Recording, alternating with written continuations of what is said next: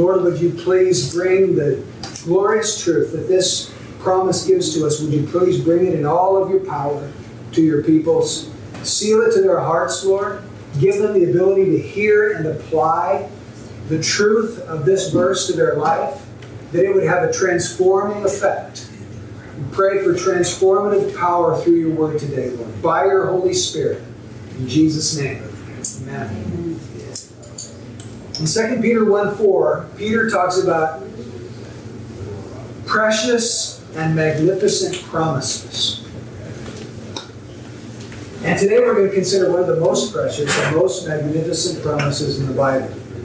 If I were to think of the greatest promise in the Bible for the lost, I would think of John 3:16. For God so loved the world that he gave his only begotten Son, that whoever believes in him should not perish but have eternal life. If you're a lost person, that's a precious and magnificent promise. But if you're a Christian, I would submit to you the greatest promise in Scripture is this one. This is for believers. This isn't for the world. This isn't for the lost. This promise here is for those who love and know and believe in Jesus Christ. But I would also urge you not to let familiarity breed contempt. We know this verse so well that it's easy just to say, oh, I know that one. Let's go on to the next verse. Without really thinking about what the verse includes. There's a reason why this verse is so popular, why it's so famous. It's almost as famous as John 3:16. And there's a reason. It's because it's so powerful. So let's look again with fresh eyes at the glorious truth that God has for us here. This promise is like a jeweler who lifts up a diamond because he wants to show a prospective client the beauty of the gem, and the buyer looks at it from this angle, and then this angle, and then this angle. 5 different angles looking at that diamond to see its glory. This promise, I'm gonna lift it up in 5 different angles for you this morning. I want to show you the core of the promise, the certainty of the promise, the cause of the promise, the completeness of the promise, and the community of the promise. 5 different angles. So let's look at it. The core of the promise. What if you took this promise and boiled it down to its irreducible minimum? What is at the very core of Romans 8:28? And I would submit to you it's this: all things work together for good. Now we'll talk about more than that, but that's the core. All things work together for good. Now we need to understand what this verse is not teaching. This verse is not teaching us that all things are good. It doesn't say that. It doesn't say it says all things are working together for good, but not necessarily everything is good in and of itself and by itself. In other words, war, generally speaking, is not good. Blasphemy is not good.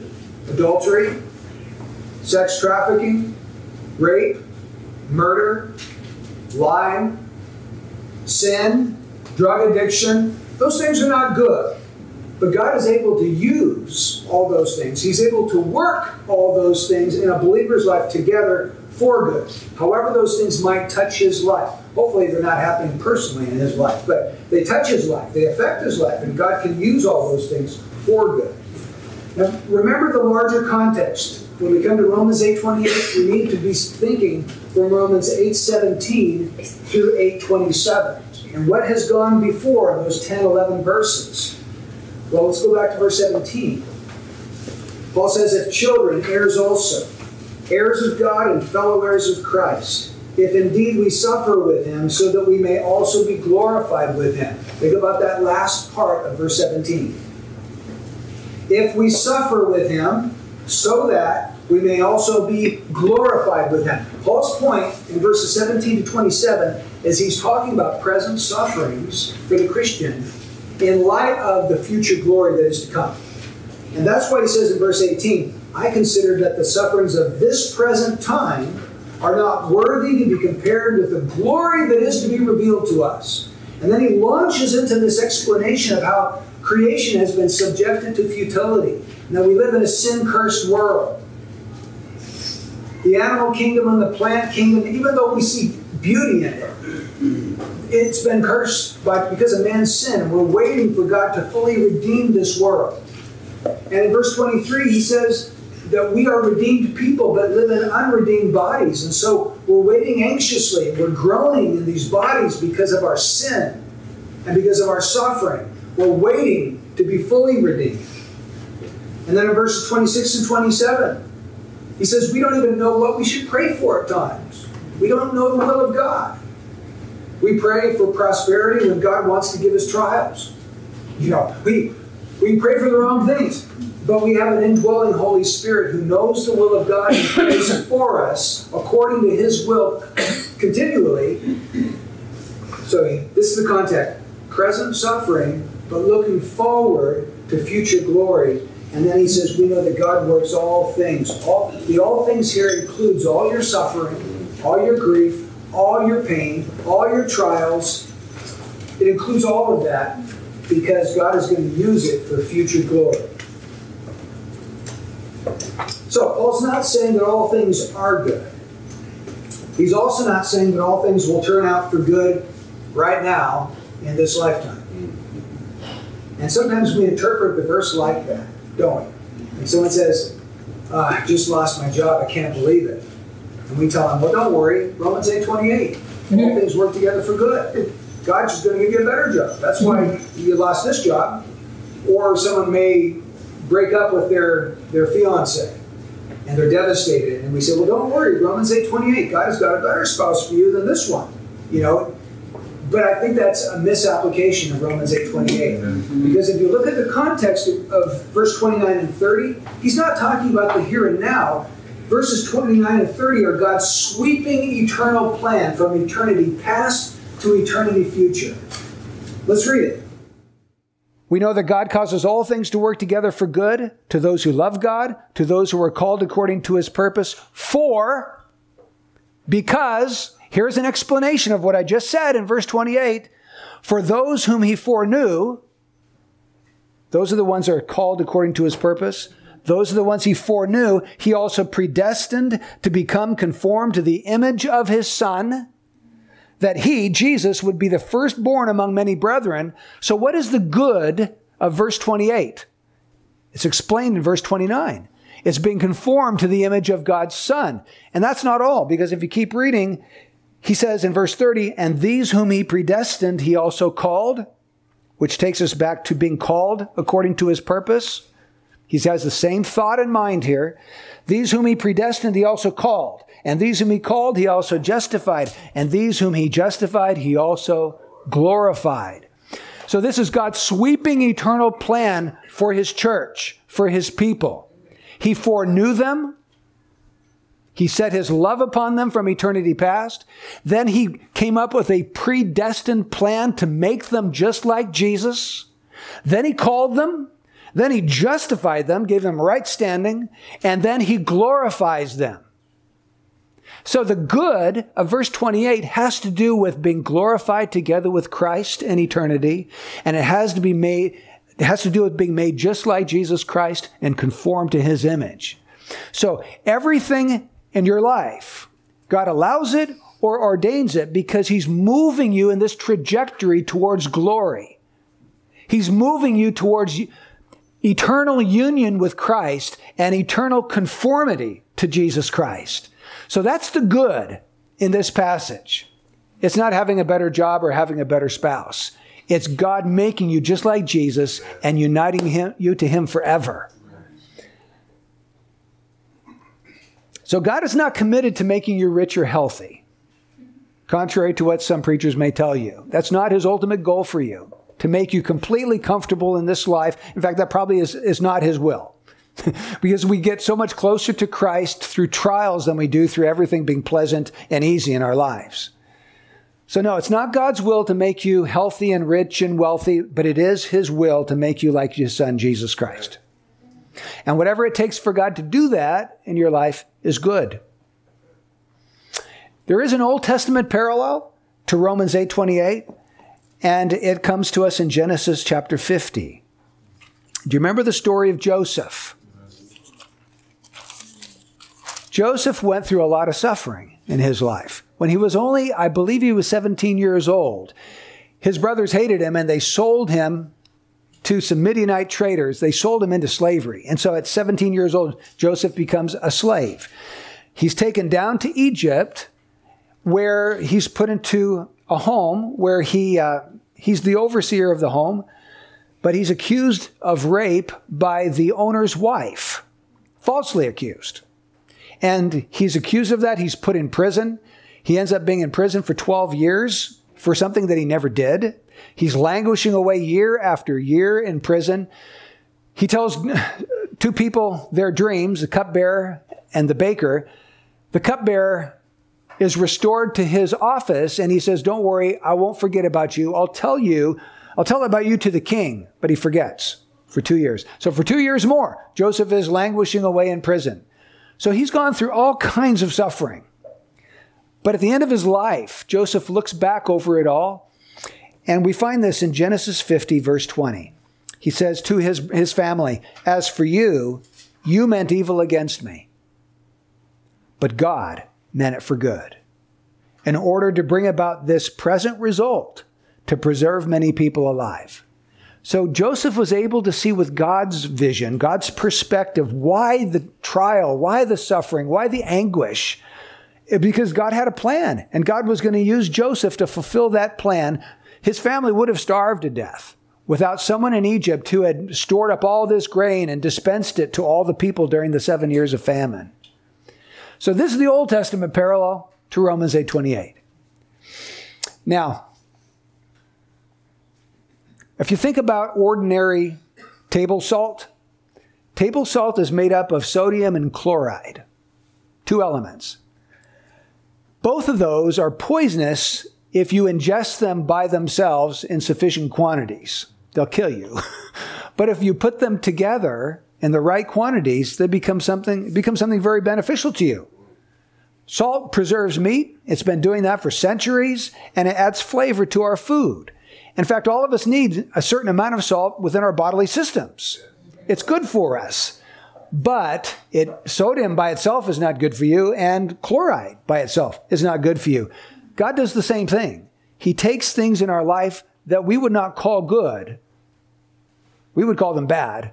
But God works them together in the right proportions, at the right time, in the right place, and He works those things together to bring about a good result, a positive, beneficial result in our lives.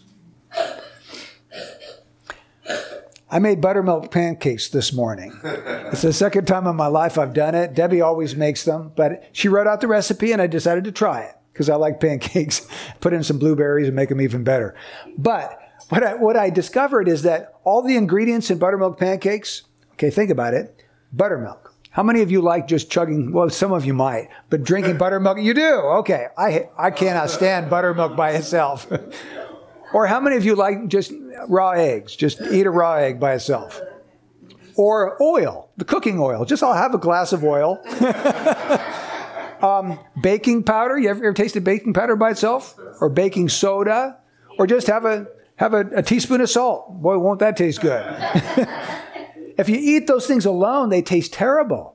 But if you mix them together in the right proportions and then bake or cook them or fry them on a griddle, it comes out something delicious.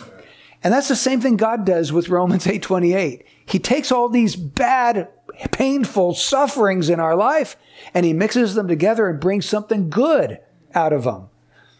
See, what we're talking about in Romans 8:28 is the providence of God. I don't know if you've ever heard that word. It's a theological word, the providence of God. And what that means is God's overruling hand at work everywhere in a fallen world to bring about His eternal purposes. It's God's overruling hand at work in a fallen world everywhere to bring about His purposes. God is at work in 10 million ways around this world, ordering and overruling and directing circumstances that are taking place and directing them towards His end. I don't know how He does that. You see how wise God must be. We were singing about God's wisdom this morning. How wise, how unfathomable must be the wisdom of God to be able to order these circumstances and situations to bring about good, beneficial results. It's amazing to me. So what we learn from Romans 8:28 is that the circumstances in our life are not controlled by chance or fate or luck. Those are all words that the world uses. That's not what we find in Scripture. Instead, we find that all these things come about in our life by a loving Heavenly Father who meets them out to us in the right proportions. It's like Esmeralda with her baby. She wouldn't put poison in her bottle. She would give her healthy milk that the baby is going to be nourished by and grow. And so the things that God allows into our life are things for our health, for our benefit. I read this week, and I thought it was good. We should erect a sign over all the unexplained mysteries in our life. Quiet. God at work. God is at work. Now, I don't understand it. It's unexplained to me, but I know God's working because I know Romans 8:28 is true. See, our danger is that we judge what we can't see by what we can see. When a tragedy strikes us, if we can't see that there's a purpose in it, we assume there is no purpose. And that's not true. We just don't know what that purpose is as of that time. So what we should do is judge what we can see by what we can't see. Let's judge by what we do see by God, the unseen God, and His character revealed in Holy Scripture. So there we have the core of the promise. All things are working together for good. Now, let's look at the certainty of the promise. Scripture says, and we know that God causes all things to work together for good. He doesn't say we think or we wish or we hope. He's not talking about guesswork or speculation. He speaks with certainty, doesn't he? We know this. We know it. How did he know it? I think he knew it at least in part from verses 26 and 27. He knew that the indwelling Holy Spirit was interceding for him in all circumstances of his life according to the will of God. And because that's happening, he knew that all the things that God is bringing into his life are according to His will for him. And they would work together for good. So we should never doubt this promise in Romans 8:28. Paul says, we know. Paul included himself here. We, myself and you, we know that God causes all things to work together for good. Let's believe it with all our hearts. Thirdly, the cause of the promise. And we know that God causes all things to work together for good. God causes. Now, I realize that there are different translations. If you check a King James Version versus New American Standard versus New International Version, you're going to see 3 different translations. And the reason we have them is because there is a small variant in some of the early Greek manuscripts. And you can translate a Greek statement in various ways into English. So let me just give you the 3 possibilities. The King James translates it, all things work together for good. The New American Standard, God causes all things to work together for good. The New International Version, in all things, God works for the good. But the great thing about it is that all these 3 verses, there's substantially no major difference at all. They're saying the same thing in different words. One says that God is the one causing all things. The others don't include that. The King James simply says all things are working together for good. But if that's true, if the right translation is all things work together for good, why are all things working together for good? Is it just that they happen to work together for good on their own by chance? Of course not. We all know that the reason that they are working together for good is because God is behind those things and He's the one orchestrating all things to bring about a good result, right? So let's take the New American Standard Version. And we know that God causes. God causes. This tells us that God is over all things. God controls all things. All things can't work for good unless God controls all things. Right? That makes sense to me. We're not talking about fatalism. We're not talking about determinism. We're talking about an all-wise, all-loving, almighty, heavenly Father who loves his children and is determined to bring about their good. And he's going to use all the circumstances of life to do it. I read about a shipwreck where there was only one survivor. He was washed up on a deserted island. And so he was trying to figure out, well, what do I do now? He decided to make himself a temporary hut, and then he went out scavenging for food on the island, trying to find something just to keep himself alive. And at the end of a long day, he came back to his hut, and he saw that it was in flames, smoke billowing into the sky. And he turned and he said, God, how could you do this to me? How could you? Lord, how could you do this to me? Well, the next morning he was awoken by rescuers. And he said, how did you know I was here? And they said, we saw your smoke signals. You see, God is able to overrule all things for his glory. So there we have the cause of the promise. We find that God is the one that is behind all things, working all things. What about the completeness of the promise? And we know that God causes all things. All things. Not some things, or even most things. But the scripture says all. And I'm just going to accept that for what it says. Everything. Everything. This is utterly comprehensive. There's no limits put on this. There's no restrictions. There's no conditions. There's absolutely nothing that we face that's not under God's control and God's direction. That includes everything that people say about you, things that people do to you that are evil and unkind. It includes every problem you face, every trial, every pain, every joy, every pleasure, every sickness, heartache, disappointment, every persecution you face, all things. And it's no wonder then that in 1 Corinthians 3, verses 21 to 23, Paul can say this, So then let no one boast in men, for all things belong to you. Whether Paul or Apollos or Cephas or the world or life or death or things present or things to come, all things belong to you, Christian. I threw that in, Christian. All things belong to you, and you belong to Christ, and Christ belongs to God. Think about that, believer. All things belong to you. He says something similar in 2 Corinthians chapter 4, verse 15. Paul says, For all things are for your sakes, so that the grace which is spreading to more and more people may cause the giving of thanks to abound to the glory of God. All things are for your sakes. All things belong to you. He's making a point. I think he's making the point of Romans 8:28. All things are working together for good. That's why they're for your sakes. That's why they belong to you. Because God is going to do great and mighty and wonderful things through them for you.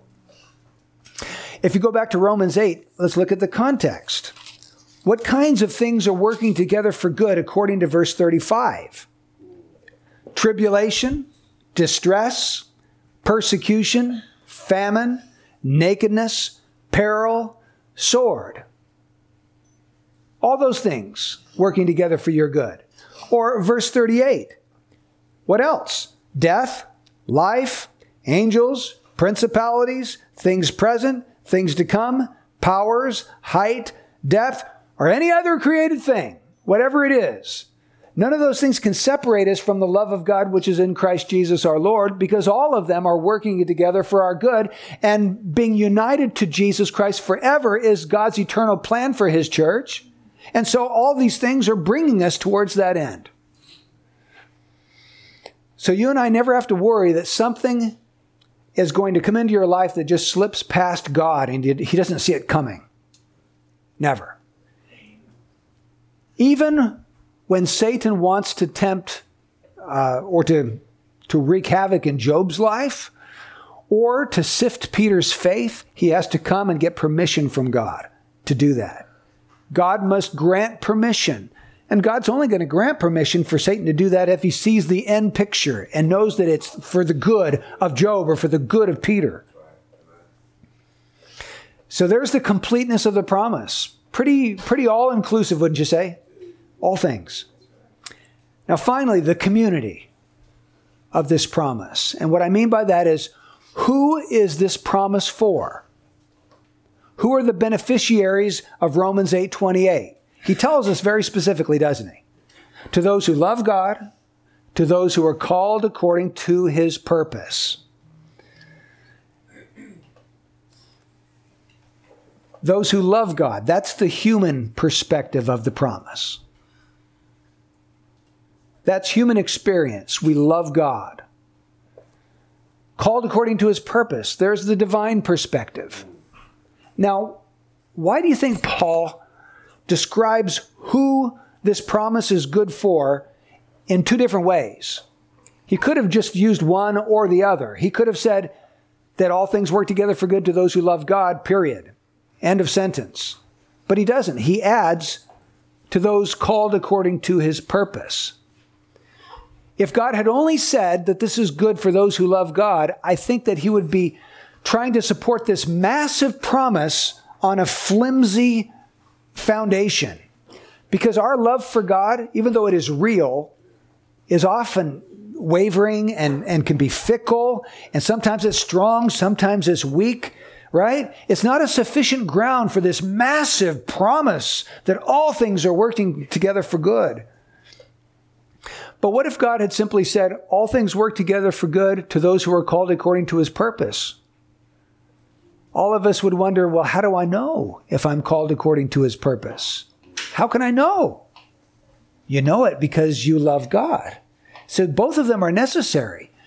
You see, being called according to his purpose, that's the cause. Loving God, that's the effect. There's a cause and effect here. You need both of these to describe the people. One is the divine activity, calling according to his purpose. One is the human response and the human emotion, the human will acting out in response to God's work. That's loving God. So God calls, we love. God calls, we love. So there's a subjective human side. We love God. There's an objective divine side. We're called. How do we know the promise won't fail? What a promise. God's working all things together for good. But how do we know that that won't fail? Well, you can say, well, it's in the Bible, and the Bible won't tell lies, so we know it won't fail.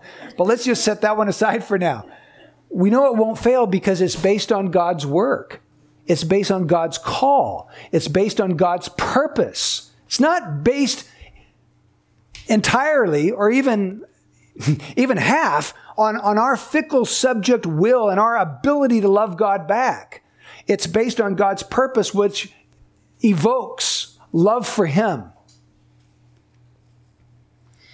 So God's call has brought into our life this love for God, and God's call is going to cause us to continue so that this promise is true eternally for us. The key to the success of Romans 8:28 is not you, it's God. God starts that. He initiates it. Let's meditate on this phrase, those who are called according to his purpose. First of all, what does the Bible mean when it talks about God's purpose? Let's think on that. God's purpose. Before we get to the call, let's just think about the purpose of God. Let's look at several other passages which throw light on this phrase, the purpose of God. If you just turn the page in your Bible to Romans chapter 9, let's read verses 10 to 13, because this will tell us something about God's purpose. In Romans 9:10, it says, not only this, but there was Rebekah also, when she had conceived twins by one man, our father Isaac. For though the twins were not yet born, and had not done anything good or bad, so that God's purpose, according to his choice, would stand. Not because of works, but because of him who calls. it was said to her, the older will serve the younger.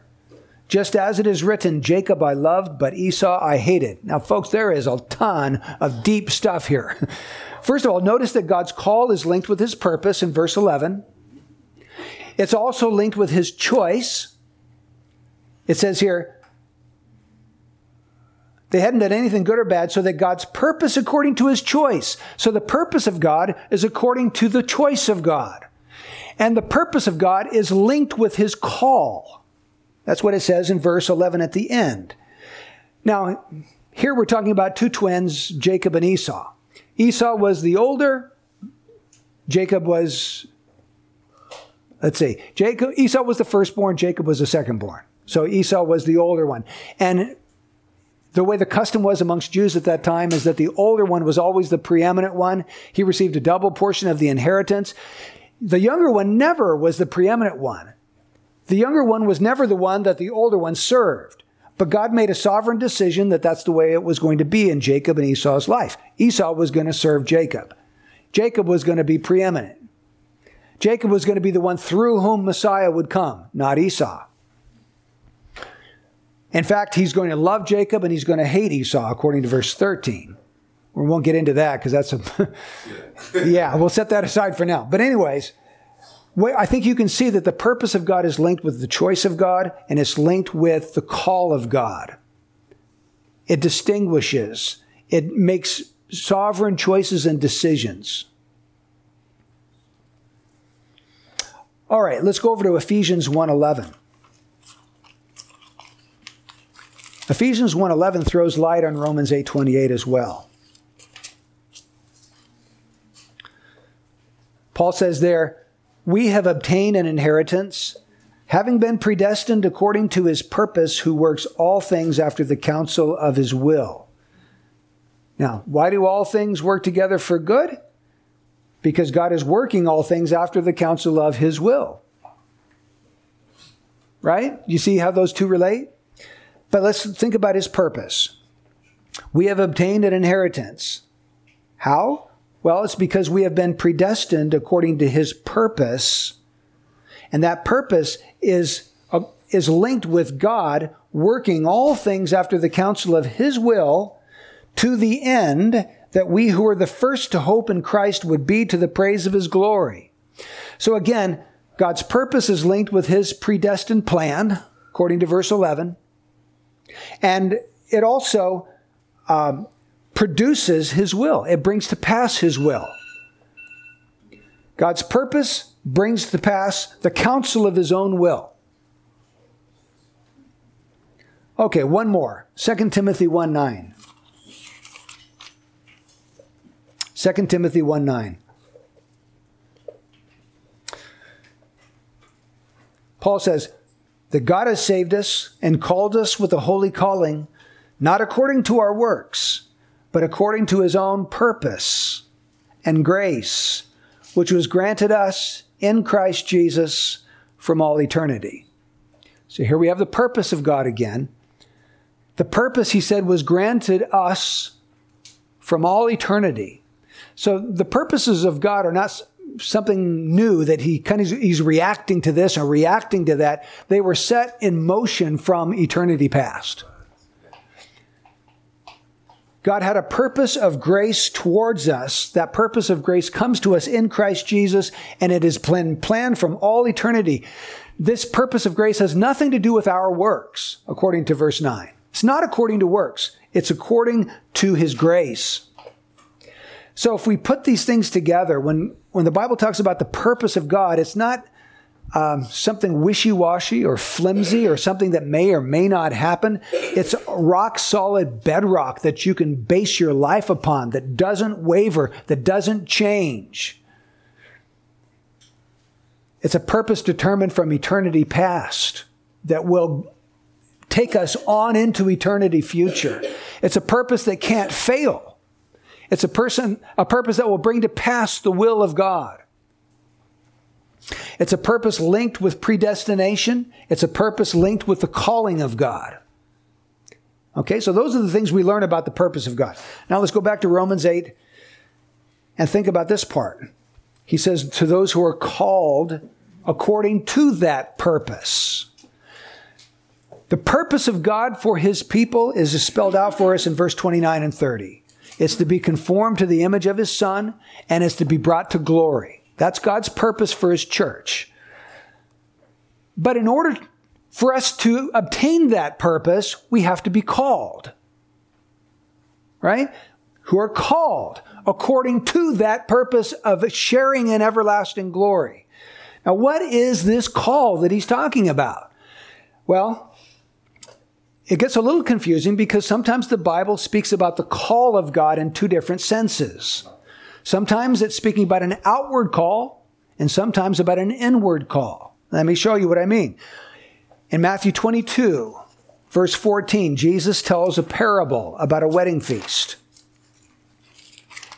And he talks about those who are invited to the feast. One guy shows up without the right garments. He's cast out because he's not wearing the right wedding clothes. And at the very end of that parable, Jesus says, many are called, but few are chosen. Now, in that context, many are called is talking about many are invited. Many are given the offer of being invited to this wedding. It's an outward call. And whenever a preacher preaches the gospel, he's issuing an outer call, an outward call. The problem with the outward call is that it's not always heeded. In fact, most of the time it's not. Like, if I were to preach the gospel to a group of unbelievers and one person accepted it, probably 99 would refuse it. People have the ability and the power to walk away and to ignore and to reject an outward call, an invitation only. But actually, when you go through the rest of the New Testament, this kind of call is very rare. Most of the time when we read about a call of God in the New Testament, especially in the epistles, the letters, it's talking about an inward call. It's talking about an effective call. Let me show you a few passages that make that clear. Let's go to 1 Corinthians 1.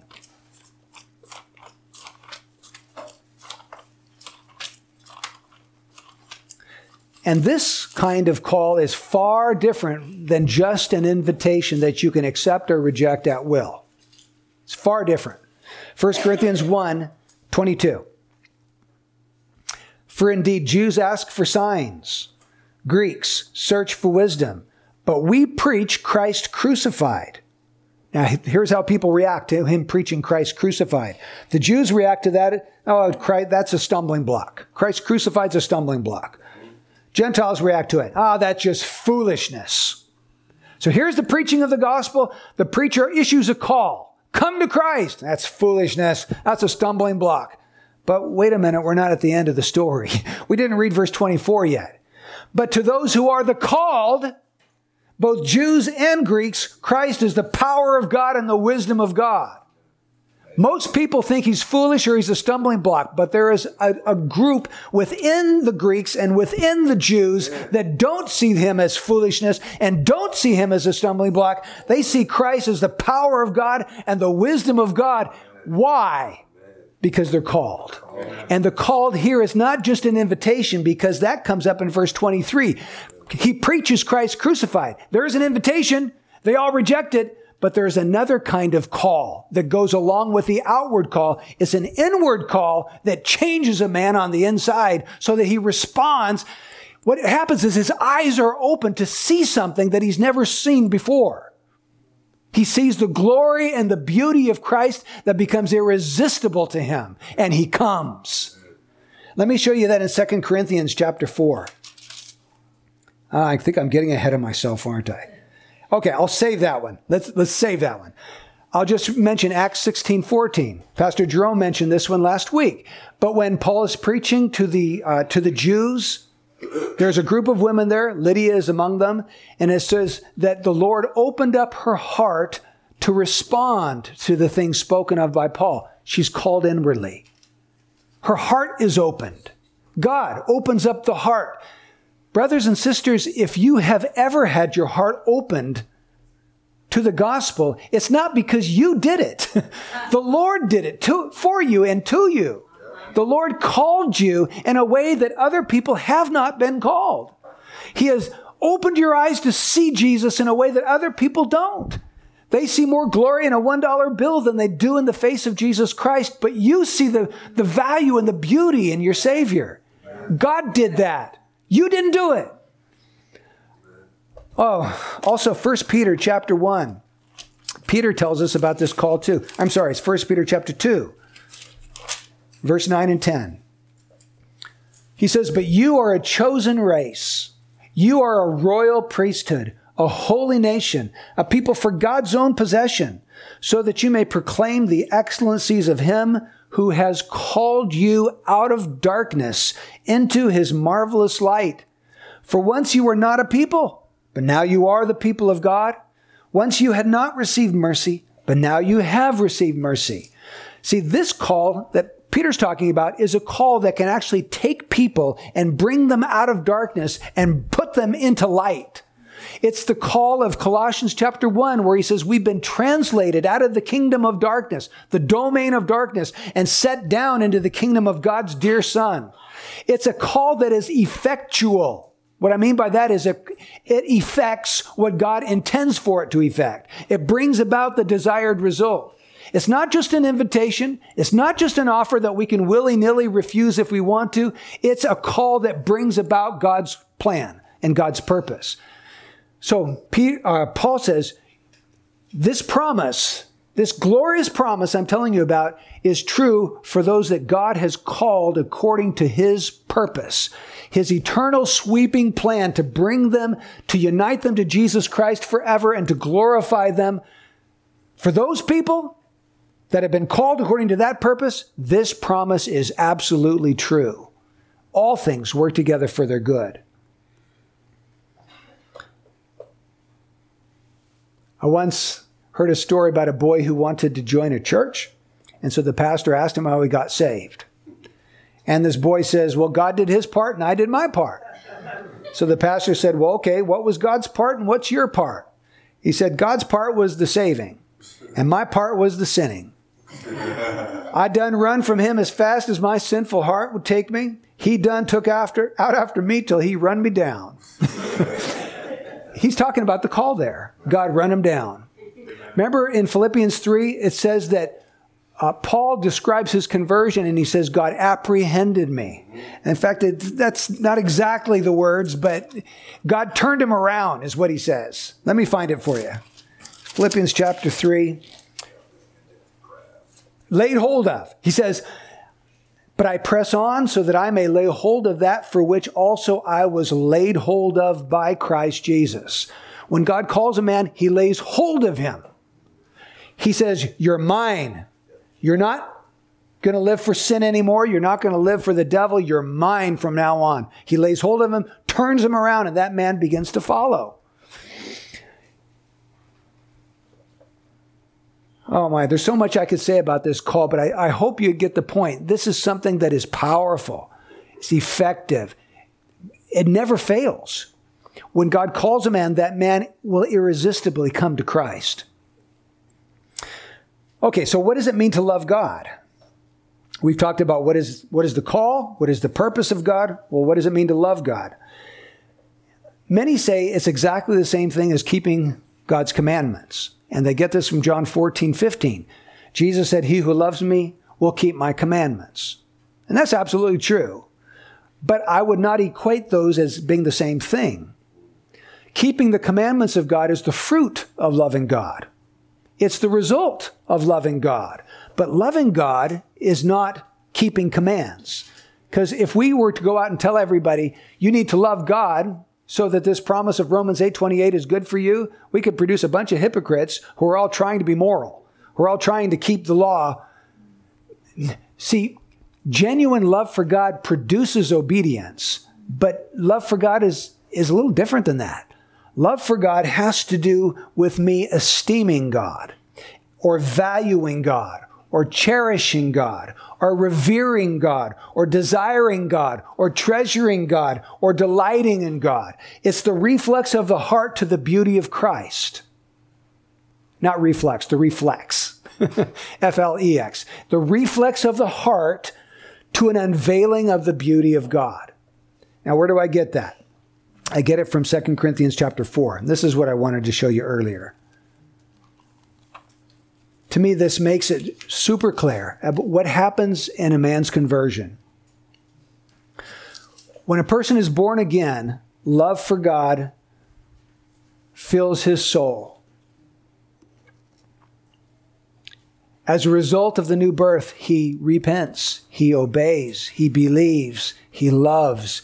There's a response from this new life that God implants within him.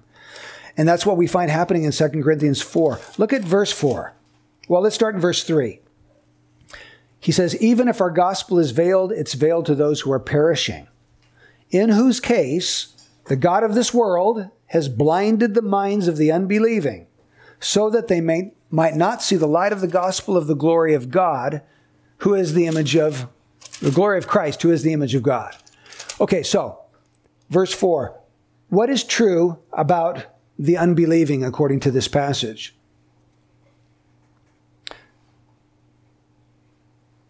It says their minds are blinded, right? Who's done that? Who's caused their minds to be blinded? Yeah, the God of this world. Jesus called Satan the prince of the power of the air, the prince of this darkness. Satan is at work, bringing a blinding effect to people's lives. Their minds are blinded to the gospel, it tells us what they're blinded to, the gospel of the glory of Christ. They might intellectually understand the gospel, but they're blind to the glory of the gospel of Christ. When I talk about glory, I mean the beauty, how do you describe glory? It's such a hard word to define.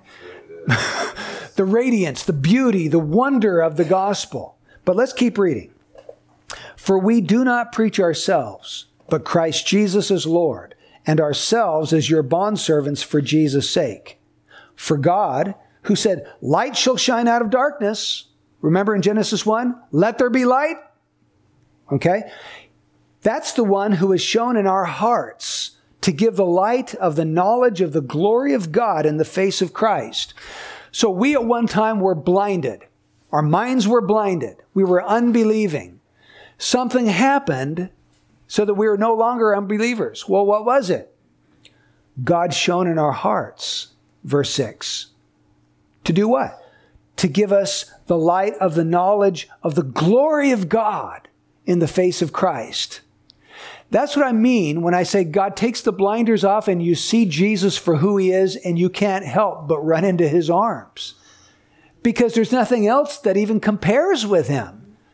Nothing in the world even comes close. There's nothing that is of value that even comes close to Christ. And so you go to him.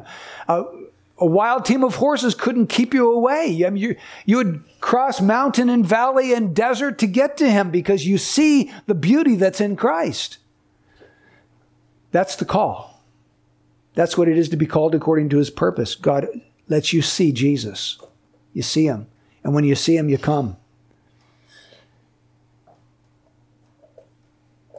So what is the community of this promise? It's God's own people. It's his church. This is talking about a promise made to Christians, real Christians, not just professing, people who have a nominal faith and name only, but people who really possess genuine faith in Jesus Christ. And how do you know if you have it? You love God. A natural man doesn't love God. He may love a God of his own imagination, a God who loves him regardless of what he does or what he's like, doesn't require anything of him. You know, we create all of these images of the God we want to exist. But the God of the Bible, to love the God revealed in Scripture, that is a fruit of the new birth. That's a fruit of the calling of God upon your life. And if God has changed your heart and given you new life, you love this God. You can't help it because you see his beauty. You can't help but love him. So that's the community. Now, what does Romans 8:28 mean for all of us as Christians practically? And I spent time thinking about this. And I thought, wow, This promise is powerful. If we really believe Romans 8:28, there are certain things we can do, and there are certain things that we can refrain from doing. Let me tell you what I mean. If we believe Romans 8:28, we can rejoice always. You know what I mean? Because I don't care what's happening in my life, it's working for my good. I ought to be rejoicing, right? I can also give thanks in everything. These are biblical commands. 1 Thessalonians 5:16. I'm commanded to rejoice in everything, not just the pleasant things. Well, how can I do that? Because I know God's working those hard things for my good. Thank you, Lord. I rejoice. I give thanks to you because you're doing something great in my life right now, even though it doesn't feel great. But I know you're doing it. See, by faith we rejoice. By faith we give thanks. I can also be content. 1 Timothy 6:8 says, if we have food and covering, with these things we shall be content.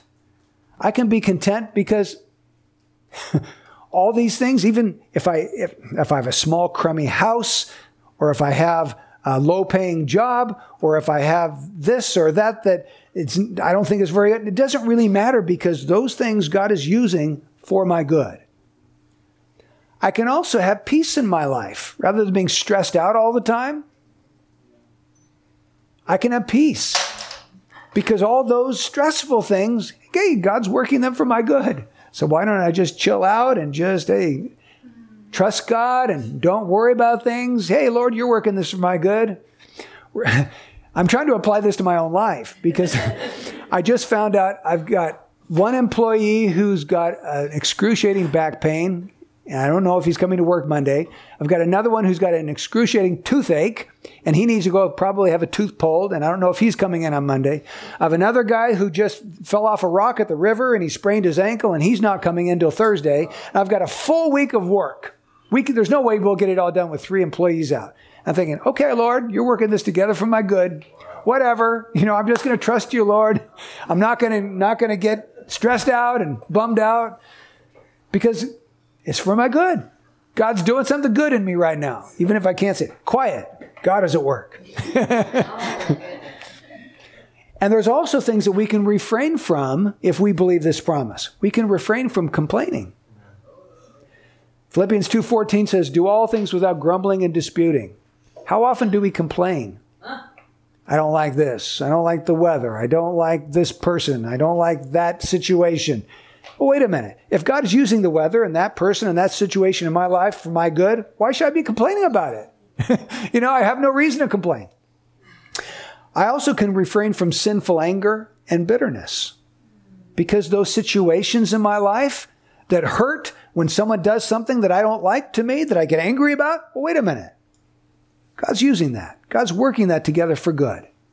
Okay, well, if that's true, I'm not going to lash out. I'm just going to be thankful that the Lord's doing good work right now. I don't have to blow my temper and say things I regret later. I can respond in meekness and humility and with the love of Christ. I can also refrain from being offended. How often we get offended by things people do to us or say about us. Well, wait a minute. That thing that they did, God's working it for my good. This isn't just hocus pocus, wishful thinking. This is actually true. God is doing this. And so this isn't, if I wish hard enough, maybe I can not get offended. No, it's not like that. This is actually true, so I can respond this way. I also don't need to take revenge. And I also don't need to be impatient, which is my sin. I am such an impatient person. I'm a work in progress. My employees know that. And I'm trying to be patient. But anyway, so I'm talking to myself. I don't have to be impatient. I want to get this done. But even if it doesn't, okay, even that, God's going to work that for my good. I don't have to worry about things. I don't have to be offended. I don't have to be impatient. I don't have to take revenge. I don't have to complain. I can rejoice always. I can give thanks in everything. I can be content with what I have. I can be at peace with all men. Simply on the power of Romans 8:28. Do you see the power, the transformative power in this promise? That's why I say it's the Christian's greatest promise. So what I want to encourage you, exhort you to do, is if you haven't, memorize this verse. It won't take you long. And tell it to yourself when you wake up each day. And we know, and I know, that God causes all things to work together for good to those who love God, to those who are called according to his purpose. Do I have reason to believe I've been called according to his purpose? Do I love God? Yes, I love God. I love you, Lord. Okay, then I know that whatever happens today, Lord, you're going to be working that together for my good. Now that's powerful. And I want to encourage you, take that to heart each day. Let the word of God wash over you with power to make you like Jesus Christ. Let's pray. Thank you, Lord, for this promise. It's hard to believe that such a great promise has been given to us in your word. And we rejoice in it, Lord. We pray that it would root out all the sinful attitudes and affections within our heart, and that in place of those things, godly virtues would flower and bud and produce fruit. In Jesus' name, amen.